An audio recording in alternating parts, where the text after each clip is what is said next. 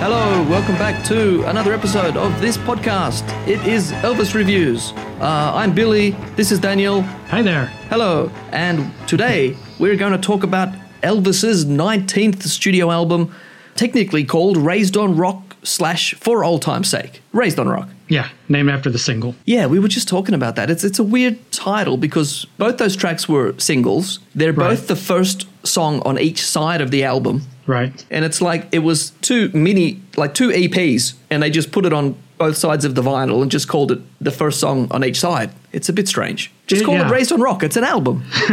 Yeah, I couldn't agree more. I have no idea why they did that. It's the only Elvis album they've ever done that with. Yeah, you don't title an album 2 songs, but that's what they did. How many times we talked about decisions that these record companies have made and how they're not always the best decisions. Right. Well, this one, the single Raised on Rock for Old Time's Sake, it made it to top 50. It was like 41 in the rock singles and 42 in the country singles. So yeah, not a really successful single to name an album after. And I think this is not the most loved, or by far not the most loved Elvis album. It's pretty low down on the list, I think, for a lot of people. Yeah, probably Elvis included. He did not want to be in the studio for this. Now, this was released October 1973. It's 10 tracks, just under 28 minutes. That is a short album. Very, very short album. And from what I read, this album was sort of the turning point, and the studio album sort of went off more in the country style after this. Even though there's a few you could call country songs on this album. Mm-hmm. Well, just from what the last ones that we've talked about, they seem to go a fair bit more country after this. Yeah, well, the next album is Good Times, which we did cover. It had that great Jerry Reed song, talk about the good times on it. I feel like at this point, Elvis just was focused on the concerts and just kind of like the opposite of what the Beatles did. The Beatles quit performing live and focused on studio albums. Elvis was focused on live performing at this point. Well, this is such an odd album. I was going to wait until we got to it, but this is what took place between track 1 and track 2 on this album. Elvis goes to Las Vegas, opens a show to his worst reviews he's ever gotten. Then after a show, he accidentally breaks a woman's ankle doing a karate thing in his suite, and she sues. What? Yeah, she sues him. I haven't heard that story. Wow. Okay. Yeah. I mean, Elvis paid for, physical therapy, paid for all the doctors and so on, but she still sued him for like an additional $5,000. Oh, man. So then at the closing show in Las Vegas, he goes off on a tirade against the hotel he's in, the Hilton. So he goes off on this whole thing about how the Hilton sucks, basically. And so after the show, Colonel Parker is extremely angry. They have a loud fight in front of people, and Elvis fires Colonel Parker. Then... if only that lasted. Exactly. And then a couple days later, his bodyguards get into a fight with some people, and they get sued, and that makes the newspapers. Then Elvis breaks his finger doing karate. And last, Lisa Marie comes to visit because Elvis is only separated from Priscilla at this point. They're not even divorced yet. So all of that takes place between track 1 and track 2 of this album. So holy moly. It's not a good time in his life. Doesn't sound like it. No. Wow. I mean, he recovers because all the albums we've done before this were better, and they were all after. So I mean, it's not like a downward spiral kind of a thing. It's a low point, but he recovers. But it is a low point. So these songs were recorded in these July 1973 sessions. I've Got a Thing About You, Baby, and Take Good Care of Her were also recorded in these sessions, but they held them back for the other album, which we already talked about. Right. Which one was that? Good Times? One of those. Yeah, I think it was Good Times. Yeah, it had to be Good Times. And like I said, this probably rated one of the worst, I don't want to say worst, but, one of the worst albums by a lot of Elvis fans. And it is. It makes me wonder if I should be more critical of these tracks. But honestly, I don't think any of them are really bad. They're just not great. And as we continually say, Elvis can elevate even the most mediocre songs. Right.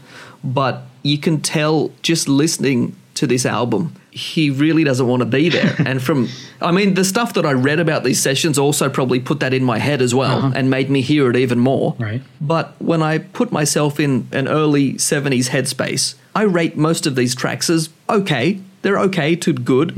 Nothing outstanding. I can say that much, but there's nothing really I'd say is truly awful. Oh, I completely agree. Or maybe some people might disagree. I don't know. This probably has one of my least favorite particular songs on it, but even it's not awful. And I'll wait till we get to it. But yeah, I agree with you. I think it was his worst selling album up to that point, and it was quickly, I keep reading that it was deleted from the RCA catalog. I don't really know what that means. I guess it means they didn't press another copy and just keep it in rotation. Yeah, they would have just sold what was already out there and not bothered to repress it, Gotcha, I guess. Then that's what it means.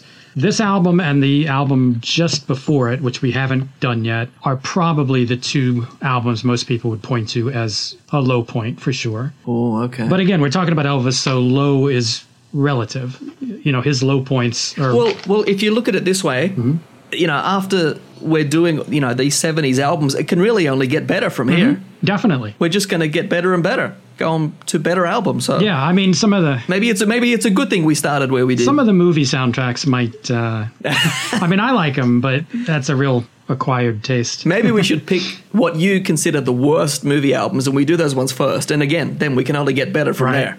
Actually, whenever we do get to the movie albums, I think we could probably do two at a time because there's just not much to say about those songs. Okay. Anyway. Yeah, good idea. But that's the 60s. But yeah, I don't know. Maybe I'm going too easy on some of these tracks. Like, do I need to be more critical? No. But then I don't want to offend. I don't want to offend all the Elvis lovers out there. And I just get on a podcast and slam all these songs.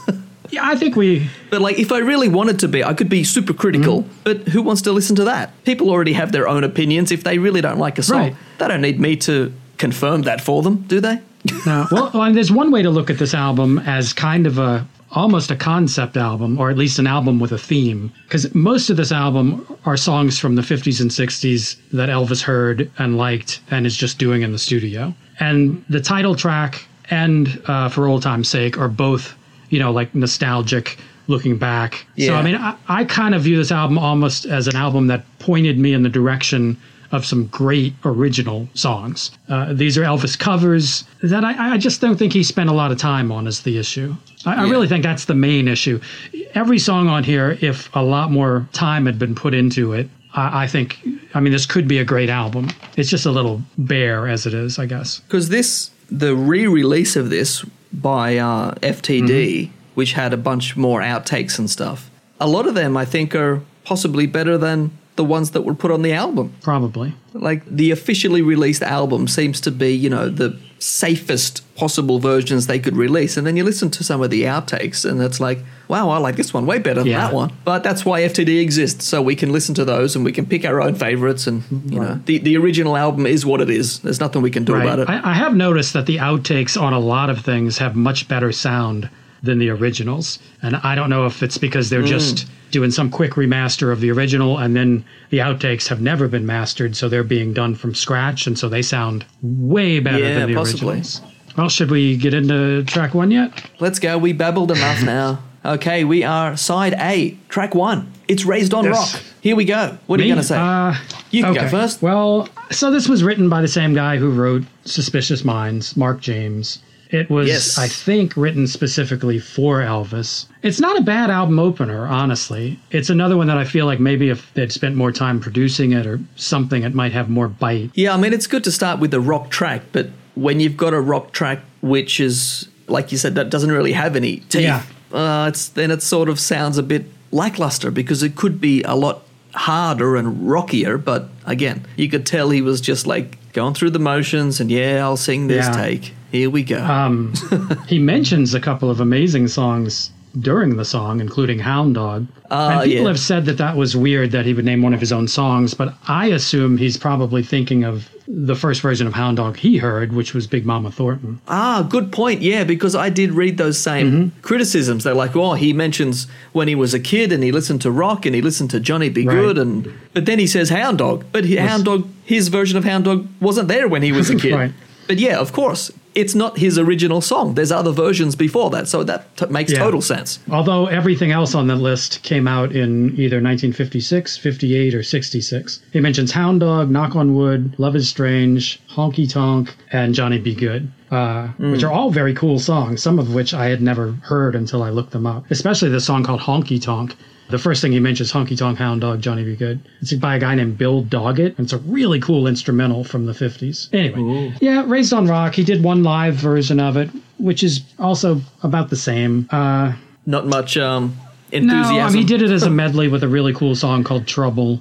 I probably prefer it maybe to the studio version. Oh, there is one thing in this song that really strangely reminded me of a Prince song. There's a part where he does that, my mama liked to listen to Beethoven's Fifth, Mozart sonatas. Oh, and the yeah, whole song kind of comes to a stop there, and they have like this weird singing in the background. And on Welcome to America, that song Rin Tin Tin or 1010, it has a moment very similar where it just stops and they mention Mozart, Beethoven, and Bach. And it's a weird little similarity. Well, that actually goes back further because Prince, I mean, even in Good Love, Prince mentions Mahler. Gustav Mahler or whatever. But then I think that whole idea goes back to a Larry Graham Central song. And I'm just trying to think which one it is. Is it Pow? Oh, you're on your own here. Nope. Do you know Pow? I'm pretty sure it's Pow. I'll have to check it out. I could be wrong, but I think it's Pow. And that mentions a whole... It's sort of like The Jam, where everyone gets a solo. And they go through like different genres of music through each solo. And it's really cool. I'm going to have to check it out. So look up Pow by Graham Central Station. Well, first of all, it's an unbelievable bass. If you like bass, this is one of Larry Graham's most amazing songs. It's insane. Cool. If anyone doesn't know, Larry Graham basically invented like the slap bass style. And that song is insane. And yeah, check that out if you can be bothered. Anyway, back to Raised on Rock. Yeah, I don't have a whole lot to say about it. This is an album. I feel like I have more to say about the album than the individual tracks. But Raised on Rock, it is a good opener. The idea of it is a good opener, is a better way to put it. I think out of all the songs there, it's probably is the best choice. Oh, for sure. Yeah, there's no other song you could open with, I don't think. I mean, I don't mind Three Corn Patches, but I wouldn't open an album with it. That is the one that is my least favorite. Oh, there we go. Yeah, I've spoiled it. But yeah, that's one of my least favorite Elvis songs of all time. But we'll get to that. Okay, so Raised on Rock, the song. This is another Elvis album which starts off with sort of the rock track, even though it's in no way representative of what's on the album. Right. Well, we have talked about in the past how he sort of tries to do one style of every song on each album. Like there's a country song and there's a rock song and there's some ballads. A religious song usually. Yeah. When I hear an album start off with a rock song, I'm like, oh, it's going to be a rock album. That's just the way my brain works. Yeah. But that's not how it works with Elvis. No. But this song, it's okay. Like, I do like that high voice singer who comes in about halfway through. I'm not sure who it is. It's probably Millie Kirkham, who's been with him since the 60s, but I might be wrong. Okay. But that's who usually was doing I don't mind that voice. I think maybe some people find it annoying, but I just totally accept it as this is part of Elvis's thing. That's how it is. You're going to get this every now and then. And I'm so used to it now. Yeah. Because I've heard so much of it. I think she fits. But I can hear how it could be grating to some people. Yeah, I think it fits in with the part where her voice comes in. I think it's perfect. So yeah. I didn't have a problem. That's good. I love the drums during the chorus. It's like they're building up to something, but that something never comes. So in a way, it's sort of unsatisfying. Right. It's still good. Like it's like they're building up to something big, but that big thing never comes, and then it just sort of goes back down again, and you're like, oh, okay. That's exactly right. It's all foreplay. I'm not sure what that's about. But yeah, you said Raised on Rock.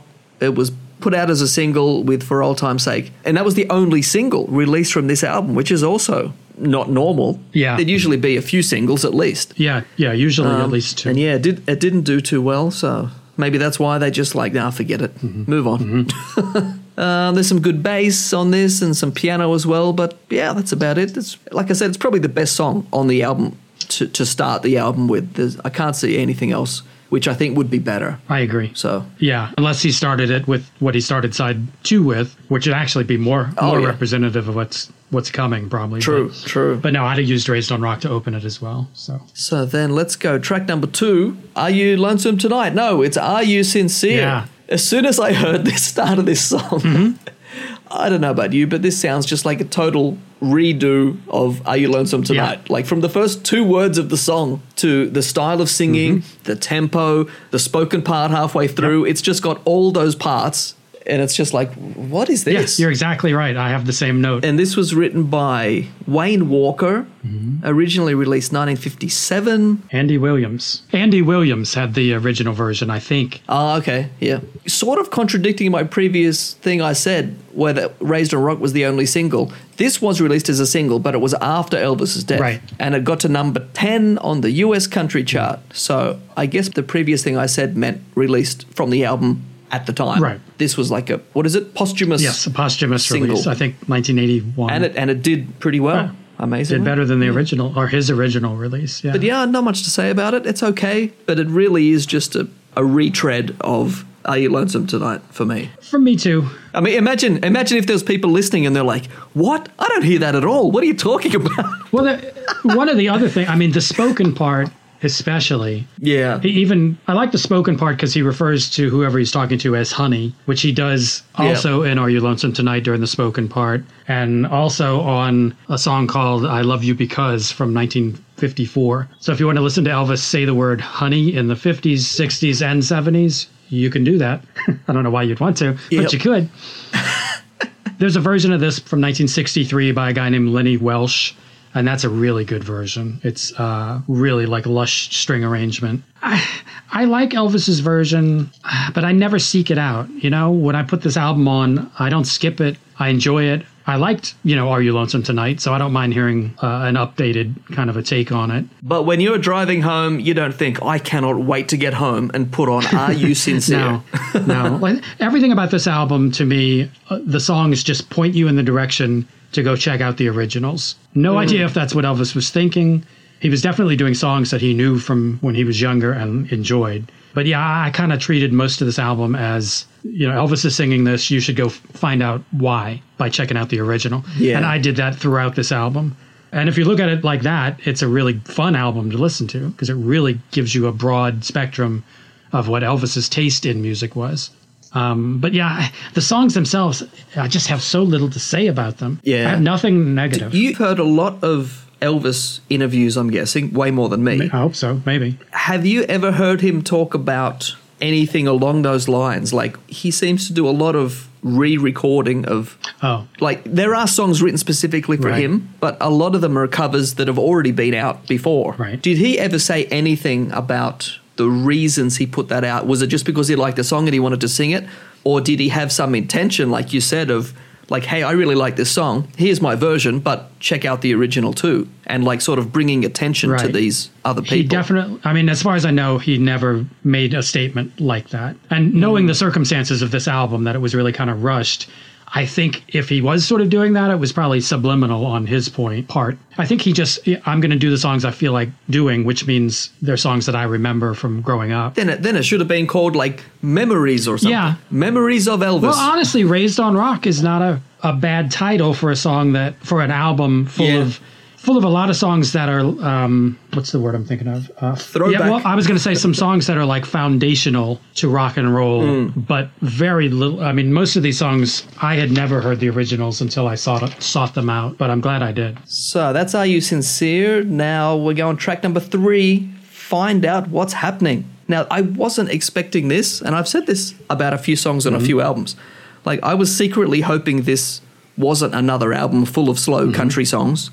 So, already we have 2 like up-tempo tracks, so it's off to a good start. I really like that organ that comes in the second verse, and just about a minute in, we get a nice long guitar solo, and it lasts. It's a long guitar solo. It's not just a 10-second thing. It's like the whole verse, which is great. But yeah, I wasn't expecting 2 like sort of up-tempo tracks, like 2 out of 3 of the first tracks. And I'm like, wow, okay. And that sort of made me think, wow, this is going to be like more of a rock album. But then it sort of changes pretty quickly. But yeah, I like this song. It's good. Again, it's not awful. It's not amazing. Yeah. And you can tell he's doing what he has to do. That's fine. Right. He really changed this one from the original. I mean, he turned it into this sort of funky sort of a thing. The original is by a group called the Spidells, who were formed in 1962 at Tennessee State University, so local for Elvis. The original version is really good. There was a version by a guy named Bobby Bare that they used on Better Call Saul recently. Also very good. But yeah, I really like Elvis's version. I love the background vocals. They're not even background vocals. They're almost duetted in parts of it. I thought the guitar break reminded me of a Beatles song, but I could not figure out which one it was. It was either What Goes On, Act Naturally, or Run for Your Life. I narrowed it down to 3. But the guitar solo really reminds me of a Beatles track. What else do I have to say about this? It might be my favorite. Yeah, this is probably my favorite up-tempo song on this album. Yeah, I have a few, of the ballads that I like, including the next one. But as the up-tempo ones go, I like this song probably better than Raised on Rock. And that's about all I got to say. It's this has got a good version on the FTD release. It's got a couple of outtakes of it, and they're interesting to listen to. Yeah, I haven't listened to them. You had sent me a link to that, and I probably have it on CD around here, but I just concentrated on the regular album this time. Not a lot to say about that one. That's fine. Now we go on track 4, I Miss You, written by Don Sumner, who we've talked about before. I'll go first because I've probably got the least to say about this song than any on this album. It's an okay song. You get some nice low, notes from JD. There's a key change at about 119, and that's about all I've got. This was just a totally passable pass me by, and it's like it's over. It's like I didn't hear anything that sort of grabbed me. This is one of those songs that I love, that it's almost a guilty pleasure. It's just, when Elvis sings these regretful, lost love songs, I'm just a sucker for it. So yeah, this is one that I've played. This is a track that I will actually come back to when I'm not listening to this album, just to hear that song. In fact, it might be there's only 2 songs on this entire album that I bother going back to, and I Miss You is one of them. But yeah, I don't know what to say about it. It's full of regret and sadness, therefore I love it. That's all I got. It sort of reminds me a bit of, what's that song? What's that song that has that line, regrets, I've had a few. Oh, My Way? Yeah, My Way. It's something similar, just in the way he sings. It sort of reminds me of My Way. I don't know what it is, but yeah, I can hear it. But yeah, this is probably the least we've said about any song so far. Well, this whole album may fly by faster than the usual reviews, but that's okay. We talk too much anyway. This will be a nice succinct episode. I mean, it's a short album. It should be a short review. True. It's only 28 minutes, so yeah, I'm sure the review will still be double that length. But okay. Probably. So should we? Girl of Mine. Let's go. Track number 5, Girl of Mine. What do you got about this one? Also very little. This one's catchy. It sneaks up on you. It's a song I don't really care for, but whenever it's on in the background and the chorus comes on, I find myself singing along with it. Engelbert Humperdinck did this song the year before, 1972. Elvis's version is much better. I just thought it would be interesting if somebody remixed it with Sweet Child of Mine, but nobody has. Yeah, it's a fun song. It's probably the most breezy, easy listening or easy to listen to track on this whole album. Yeah, it's pleasant and it passes by quickly. See, I've got this song. I've got more to say about this than the last one. Oh, okay. So, Girl of Mine, we're back to country. There's that honky-tonk piano right at the start there and at the end of the track. And this is the longest song on the album right here. Oh, I didn't realize that. I do like the sound of his voice on this song. I mean, I always like the sound of his voice, but we get a bit of that almost like yodeling style a few times in this song. Mm-hmm. You can hear it at, I think, 32 seconds. It's just doing some funny things with his voice. There's some nice bass in this throughout the track. There's some nice little rundowns here and there. Backing vocals sound great as usual. You got a key change at 149. And surprisingly, this is one of my favorite songs on this album, which I wasn't expecting. Mm-hmm. But first listen through, I'm like, oh yeah, country song. It starts and then it's over. But then, I sort of play the album a few more times, and the more I heard it, I'm like, yeah, I actually like this song. Yeah, it has a real breezy quality about it that's just... Yeah, I can listen to this. Mm-hmm. No problem. And then you got the strings come in after the key change. But yeah, I like this song. And this is the end of side A. Yep, already. It's the last song. As much as we say the record company's made some strange choices, this is actually a good song to end a side of an album with. Yeah, works. So it's amazing that this is one of his least selling albums and not liked albums. But looking at it, logically, it's actually pretty well done compared to some of the others, which did way better. Mm-hmm. It's strange. I don't know.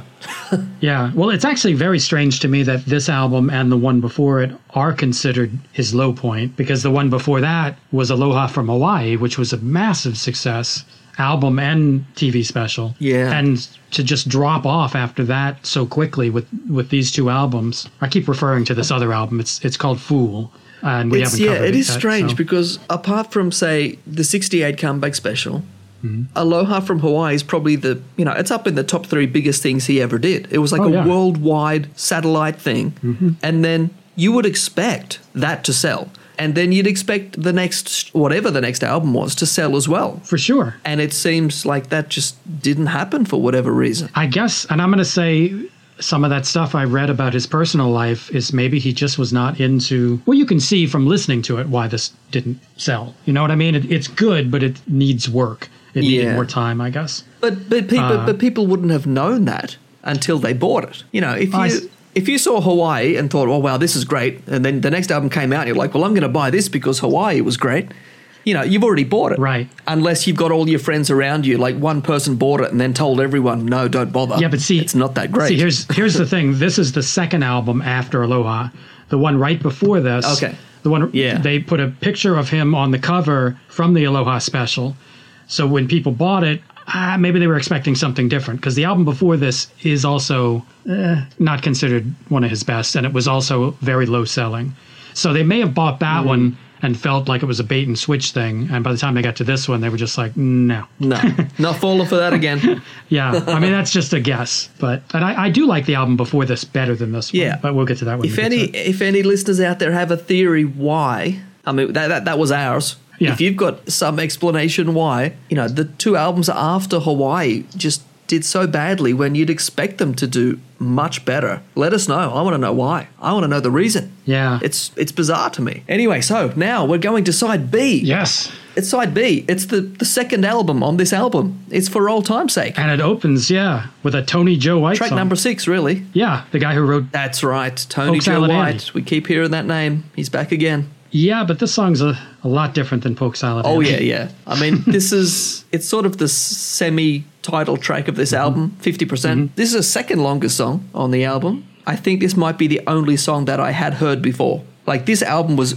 totally new to me. I hadn't heard these songs. But you'd heard that one? I think I'd heard For Old Time's Sake just maybe once or twice. Maybe it was on one of those box sets, like the 70s box set or something. Because I had heard it somewhere, somehow. But I think this might be the only one. And like one of those other songs, I Miss You. It's like, there's just not much happening here for me, really. It seems very just plodding along. It doesn't really go anywhere.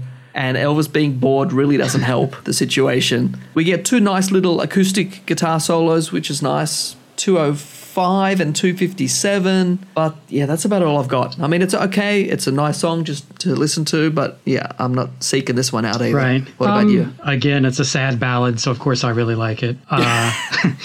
It does remind me a lot of a Chris Christopherson song called For the Good Times. It's 2 songs that have the exact same plot. A couple is breaking up. It's all sweet and nice, and then you get toward the end, and the guy's like, why don't we sleep together again? Because that's basically what this song boils down to, is I know we're breaking up, it's almost over, but maybe, one more time. Is this For the Good Times, is this the same song we've already talked about? Or is that just Good Times? I'm trying to remember. For the Good Times is Don't Look So Sad, I Know It's Ending. No, I think that's something else. You know, that wasn't on an album we've already done? Because it sounds familiar. I'm going to have to look it up real quick. No. What album is that on? It's not on any album. See, this is what I thought. He did a studio version that never came out during his lifetime, but he did it live a couple of times. And I thought it's crazy that the song For the Good Times doesn't appear on the album Good Times. But instead, you've got Good Time Charlie's Got the Blues and Talk About the Good Times, but no Good Times on the Good Times album. But anyway, it's a Chris Christopherson song. Elvis did do it live. Oh, we might have talked about it during Madison Square Garden or something. It could have, maybe it was on there. But again, I like these kind of songs because I'm depressed and I can relate to Elvis's frame of mind during this time, I think. And so, yeah, and he sounds sincere.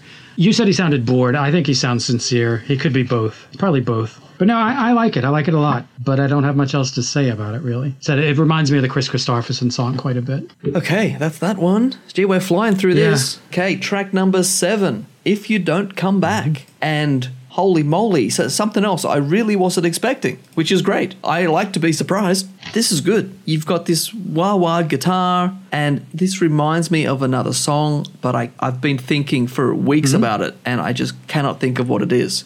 It might still come to me, but yeah. There's a cool guitar solo. Starts at 155, And that just goes until the end of the song. 206, I like you can hear Elvis. I think he says play it, probably to whoever's playing the guitar. And the thing with this song is the band. They just sound great. The backing vocalists sound fine. Elvis sounds half asleep. If he gave everything to this could have been a great track. And live, this could have been great as well. It just seems a bit of a waste of a fairly good song, I think. Like you said, this album, a lot of the songs, they just needed a bit more work. They needed Elvis to just be a bit more into it, and it would have been elevated a fair bit, I think. But yeah, I like this song. I'll be listening to this one again, for sure. Okay, yeah, I love this song too. The original is by the Drifters. This is a Lieber Stoller written song. Oh, Drifters. What song did they do? There Goes My Baby is the first one that comes to mind. The Drifters. Yeah, I think they have a bunch of hits from the 50s and 60s. The Drifters. Yeah. Save the Last Dance for Me. Under the Boardwalk. There you go. Stand By Me. Up on the Roof. Yeah. Come on. There you go. And Lieber and Stoller produced a lot of those hits, which they became producers in the 60s, which I didn't really know. But they wrote and produced this for the Drifters. They were the Jam and Lewis of their time. Yeah, you're right. Well, Elvis really turned this into a funk song. It sounds drastically different from the original. I like it too. This is another really good track, I think, on this album. And I have the same notes about the guitar solo at the end toward the fade out is a really cool guitar solo. The song that this one reminds me of, you said it reminded you of something. It reminds me of the song Just a Little Bit, which is the next track. I find them similar, but maybe because they're both kind of stripped down or something. No, the song that this reminds me of it's not even Elvis. It's just something else. And for weeks, it's just been annoying me, and I still haven't figured it out yet. One day. Yeah. About 3 reviews from now, I'll just be like, oh, it's this song. And you'll be like, what are you talking about? Right. Well, that is it, man. I don't have much to say about many of these. Then let's go. Track 8, Just a Little Bit. What do you got for this one? I think this is a great song. Again, I'm going to go back to the original. It was by a guy named Roscoe Gordon, and it was known as a rumba. What a good name. Yeah, it was called a rumba blues. I don't know if it was the first time somebody combined blues with a rumba, but it's got a really cool sound. Etta James did it in 1968, and that's also really good. This is the song that inspired Paul McCartney to write the song Birthday from the Beatles' White Album. It does have a similar sound, yeah. That start and stop thing. Do. Say it's your birthday.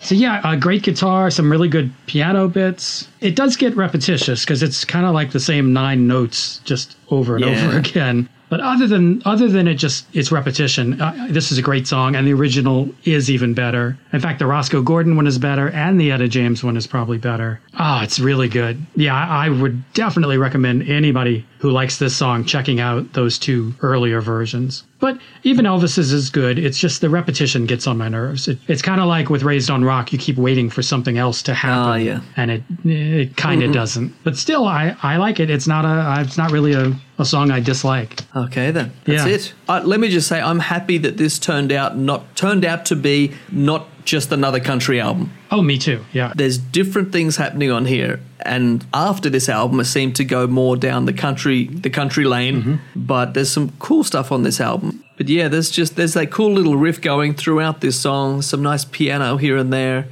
You've got that guitar solo. It's really up front at about 1:39. And again, it just goes the whole verse. And this is not something that normally happened. Like through the albums we've already talked about, a guitar solo is usually just pretty short. And then it's back to Elvis because that's what we're here for. Right. But I don't know if that's something to do with he just wasn't that into it or he wasn't interested. But the guitar solos seem to go a lot longer than on other things we've talked about. So I wonder if that's part of the reason why it's like, well, Elvis can't be bothered, so let's just do a really long guitar solo and finish the whole song with it because he's not coming back. Yeah, that's kind of what I was thinking as well. Because it's not normal. No. Yeah. I mean, I was also thinking it's Elvis that didn't really want to be in the studio, but the musicians are still doing a great job. So yeah, you do get some nice guitar solos that are much longer than usual on this album. Interesting. But my guess is exactly the same. Yeah, same.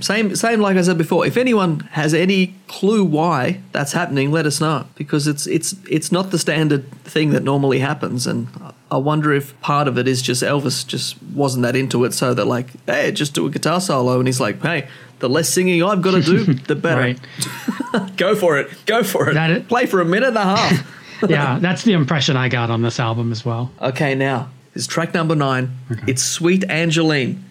Now, this song to me is probably the most standout song. Not my favorite, not the best, but the song that stood out the most to me, and I'll tell you why. As soon as I heard this song, there was something familiar about it. And again, I couldn't figure out what it was for weeks, probably about 2 weeks. And then I finally nailed it down to it's from a musical. And I got that far. And then it took me about another week. And I thought, I only know a few musicals well. And I don't know if you know this musical or this song, but Les Miserables, Les Miserables, as I love to call it, there is a song called Come to Me. And there are 2 parts in this song, which are note for note. Wow. And as soon as I figured that out, again, it just blew my mind. Yeah, I do not know that song. When you get a chance, go on Spotify or YouTube and look up Come to Me from Les Miserables. I will. There's just some very similar notes. And once you hear it, you cannot unhear it. And then every time I hear this song, I just keep thinking of the other song now that I know what it is. Now I feel like maybe I shouldn't listen to it. It might ruin it for me. But you don't know the other song, though. Not at all. I know the other song really well, so it's hard for me not to think of it. But if you don't know it, you won't remember it probably. And because you know this one first, you'll still think this is the original, but I'm the other way around. Right. But apart from that, there's really not a lot to say about it. There's some nice guitar, there's some strings in there, there's a key change at 140. But that's about it. There's not a lot to say about it. But I do like this song, and it does seem very, because of that link, it seems very like theatrical to me, musical theater. And even some of the chord progressions sort of lean. They're not a lot, but again, because of that link, it's already in my head now. I hear this as like something from a musical, even though I know it's not. Huh. But that's all I've got. It's that blew my mind when I figured that out.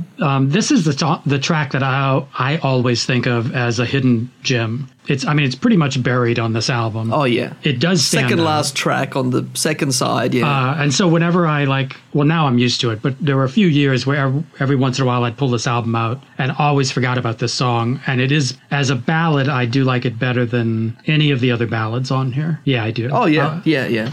I think was this one that was also written by Donnie Sumner or one of those guys. I don't have anything written for this one. It's probably not then. Like I said, I like this one a lot. It's funny. It reminds me a little bit of a song that Elvis did in the 60s called Angel, only because it has 2 similar. Well, the Angeline and Angel are similar. But in this song, the chorus, he starts, I'm only human and I realize. And in the song Angel, he mentions, I'm only human, but I'm willing to learn. They just both kind of remind me of each other because they start the same. But yeah, this is another one. You got Your Lost Love. Although I don't know how long the affair in this song lasted, because he says, though we have not seen the summer through. So this might have been like a couple of months or something of lost love. But yeah, I think it's the best ballad on the album. I like it. It's simple. Elvis's voice is very clear and upfront. This was written by Chris Arnold, David Martin, and Jeff Morrow. Okay. Don't know any of those. For some reason, I thought it might have been another one that the Stamps or Voice or one of those backup bands brought to the table. But yeah, I like it. Just like all of these tracks, I just have very, very little to say, even on the ones I like this one. Yeah. If I were compiling like a best of just this album, Sweet Angeline would be about 3 tracks? Probably, but Sweet Angeline would definitely be one of them. Yeah. Yeah. So then we're going to the last track on side B, the last track on this album. You've already said it's not your favorite.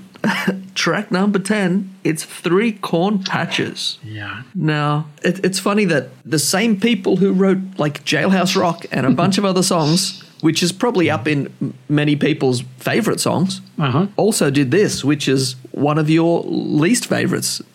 Yeah, I cannot stand this song. I don't know why. Oh, wow. You mentioned you didn't like this one, and I can say I don't love the way Elvis sings this song. His voice sounds a bit strange to me. And as we've already mentioned, he wasn't in the best state of mind during these recording sessions. I think one night was a lot better than the others, so maybe this is from the bad night.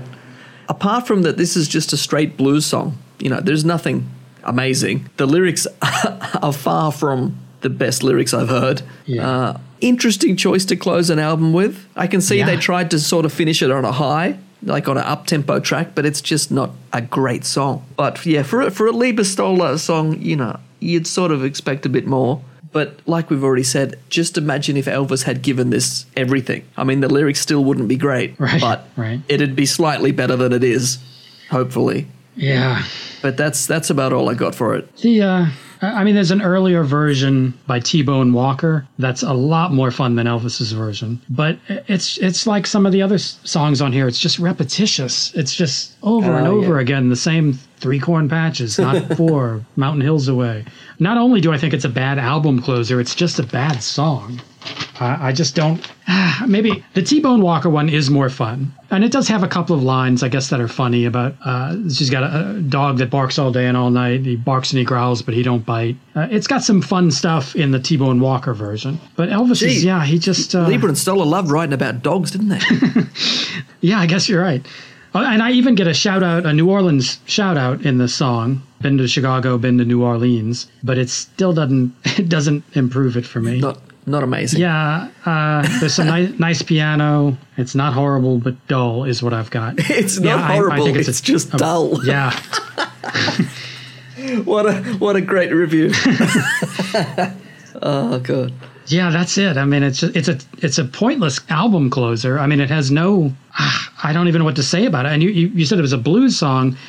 All the blues is very stripped bland, out of it, really, and it's just become this. And again, yes, Elvis, that's the word, bland. Not being into it sort of adds to that because his voice, even on his worst day, it's pretty good, but you can tell that there's just no enthusiasm behind it. Yeah, I think, and there's right. not a lot of energy behind it, and that just sort of adds to the dullness of it all. Yeah. I don't know. Maybe there's people out there who love this song. I wonder. Tell us we're wrong. Like I said, it really is one of my least favorite Elvis songs that I can think of. I mean, I'm sure that there's a couple of movie songs like he did Old MacDonald, and that's by far worse than this. I would probably love that. I can't Really? wait till we get to that. Elvis's version of Old MacDonald? Oh, yeah. Why not? I would not put this in his worst songs.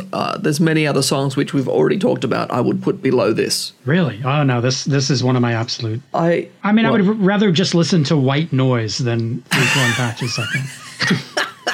Like, it's just, there's nothing there for me. Well, yeah, there's not a lot there, but I mean, I prefer up-tempo songs to slower songs anyway, right. Unless they're amazing. So, I'd put this over a lot of ballads just because it's up-tempo, even though the lyrics aren't great. Elvis isn't that into it. Yeah, and that's still not great. Yeah, and the tempo never changes, does it? I mean, I don't recall a bridge or a chorus. No, it just goes straight through pretty much. Yeah. And If You Don't Come Back kind of did the same thing. Or wait, am I thinking of If You Don't Come Back, or am I thinking of Just a Little Bit? No, I'm thinking of Just a Little Bit, which I like, but there's so many songs that feel like they just don't go anywhere on this album. And I guess maybe that's just due to lack of Elvis, devoting much time and energy to it. That's track 10. Let's just talk about this album overall. Our summary, our outroduction, is that a word? Yeah. The main thing I thought was, as great as his band was, this album just seems like such a... I sort of said this about one of the songs as well. It just seems like such a waste of such an amazing band to play such generally bland material. Because, live they're amazing. On a lot of other studio stuff, they're amazing. And on this, I think Elvis's sort of general attitude during these sessions might have sort of bled out to everyone because even they don't sound that into it. Mm-hmm. Even they sound like they're just going through the motions and doing what they've got to do. And we know that they're so much better than that. So it's just starting with not the best choices of songs for an album to start with. Mm-hmm. There's some pretty average songs on here. I think he came up with them on the spot. I mean, I really think he was just in the studio and was just like, hey, that song from 1956? Let's do that. I wonder if that's how it was. Because that is more than half the album. They force him into the studio because they need some studio tracks. And he's got no idea what he's going to do. So then, he's in the car on the way to the studio and he's like, let's just do this one, this one, this one. I remember that when I was a kid. Let's do that. Yeah, I really do. I think he was... Taught it to the band in 5 minutes. He was probably in the studio rehearsing with the band or just kind of running through some stuff. And whatever songs from his youth popped into his head, I think he just said, let's do that until they had a half an hour worth of an album. Like I said, the good thing is it's only pretty much up from here. It is. Generally. It is. The only album that might... No, even that album is better. I was going to say the album just before this one that we've alluded to a bunch. Okay. I was going to say it's on the same level, but it's better. It is a better album, I think. Because, this, out of all what we've done, maybe 3 or 4 studio albums so far, this is probably the least quality-wise, I would say. So Me too. like I said, I haven't heard this before. Most of these songs I hadn't heard at all. But even just listening to them, yeah, if you want to try and look at it objectively, comparing them just quality-wise, Elvis out of the equation, just the quality of the songs are just not that good. Right. So this album seems to have so many things that bring it down, like on every front. Yeah, it just was an album that I don't think Elvis cared about. He was just more interested in the concerts at this point, and he had a lot of, as I mentioned, some really bad stuff going on in his life at this point. Yeah, it was pretty bad timing. I just think he was force him into the studio, and especially if you knew what was going on and you knew what state of mind he was in.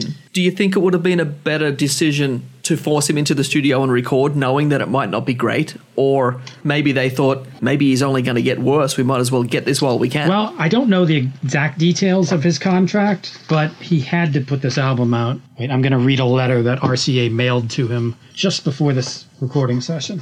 Let's see. Okay. It says, in order to have the merchandise available for our summer release, we're planning a recording session in the middle of July. We need the following products to enable our sales department to meet plan, blah, blah, blah. 1, a new album of 10 tracks, which is what this was. 2 new singles with 4 new songs. He didn't record that. And a new religious album of 10 songs, which he does get around to. Important product comes first, religious, blah, blah, blah. In keeping with the new contract signed by you March 1st, 1973, is important for you to record this be done, blah, blah, blah. So yeah, he's under a contract to put out this album. Do you know what this is? This is his Chaos and Disorder. This is the Vault Old Friends for Sale. This is his contractual obligation album. No wonder he's so disinterested. He really didn't want to be doing this. Not at all. And again, that just adds to what I said before. There is nothing good, like on all fronts. It's just bad. You're right. I mean, yeah. Wow. Yeah, no, you're absolutely right. I mean, there is no... I mean, the only thing that people were probably optimistic about was the fact that a new song by Mark James, who had written Suspicious Minds, was the title track. But which had already been out at this point, right? Right, and it had only made it to number 41 on the charts as a single. But I was going to say the only thing to be optimistic about going into this album could have been, a new song by the guy who wrote Suspicious Minds. And they would have thought, it's gonna be Suspicious Minds Part 2. Here we go. And it really wasn't. Well, that's disappointing. Yeah, it's hard to end this one on an up note, especially with 3 Corn Patches as the last song. God. But I don't know why, man. I don't like it at all. But I do unlike you, I really like the ballads on this album. I love I Miss You and I love Sweet Angeline. I don't dislike them. I just like prefer, Are You Sincere? Like, again, you're going to go for the sad and the slow and the depressing songs, and I prefer... See, it's funny. If you're depressed, which I am occasionally, not like chronically, but when I just don't feel great, I want to listen to things to make me feel better. But you seem to go the opposite way and probably get more depressed. Well, I used to. I used to really wallow in it. And I would make, man, I have mixtapes from like the late 80s and 90s that are just, I have tapes that'll make you want to kill yourself. Just really, really, really depressing stuff. I've kind of gotten out of it now because, I don't really want to wallow in depression. I'm more. It's not. I'm helpful. more likely to put on, Play in the Sunshine or something than I Miss You. There you go. To try to cheer up, but still, they're excellent expressions of that emotion, and Elvis conveys it better than any singer I've ever heard. Interesting. So, and it's interesting. We like Elvis and Prince, who both had very emotionally. What am I trying to say? Could express emotion very well with Prince, their voice, like better than most. Prince was because of Prince being his own songwriter as well. There was even more. Yeah. There was even more to it. Like in songs like "I Hate You," I can't even think of another song that expresses that particular emotion. The "I love you so much, I hate you," which is really fascinating. But both of them were very emotive. Interesting. Singers. So is there any way to end this on a high? Well, we could decide what the next one we're going to do is and talk about that for a minute. That's a plan. Let's have a look. Where's the list?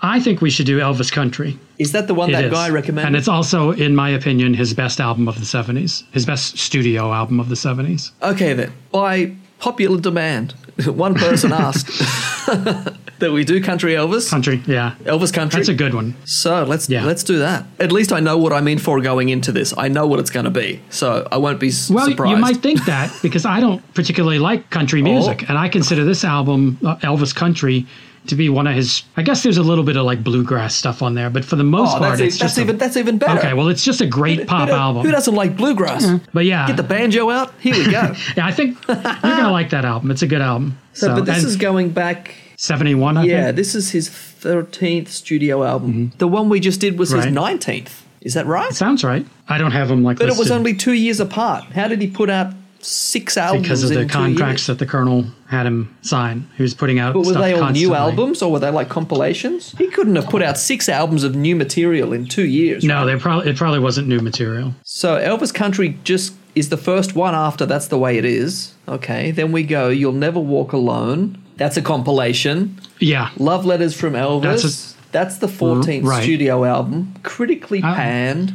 Then Come On Everybody, compilation. Other Sides, Elvis Worldwide, compilation. I Got Lucky, compilation. Elvis Sings the Wonderful World of Christmas. 15th studio album. Elvis Now. That's a new one. 16th studio. Okay, He Touched Me. That's a new one. 17th studio. Okay, and then Madison. Okay, there we go. But that's live. Okay. Then Burning Love, Hits from the Movies, Volume 2, compilation. What a ridiculous album that was. It starts out with Burning Love, and then it goes into movie songs from the 60s. And Burning Love subsequently never appears on any Elvis album during his lifetime, except for a live version on Aloha from Hawaii. One of his biggest hits of the 70s, no album to accompany it. Ridiculous. That was a big song. Yeah, it was a number 2 hit. It got as high as Suspicious Minds. It's confirmed. We will do Elvis Country, I'm 10,000 Years Old, as the next studio album. That's something to look forward to. That's the high we can end on then. We're going up from here. And objectively, this is still not a bad album. Next to the other Elvis albums and stuff. Oh, yeah. Sure, it's lower. But yeah, just objectively as an album on its own, if Elvis had never existed and this is just this one album that showed up one day, it's a good album, I would say, for me. Yeah, maybe I'm stretching it. But anyway. Okay, that's all we got. The music's excellent. coming. It's coming. Goodbye till next time.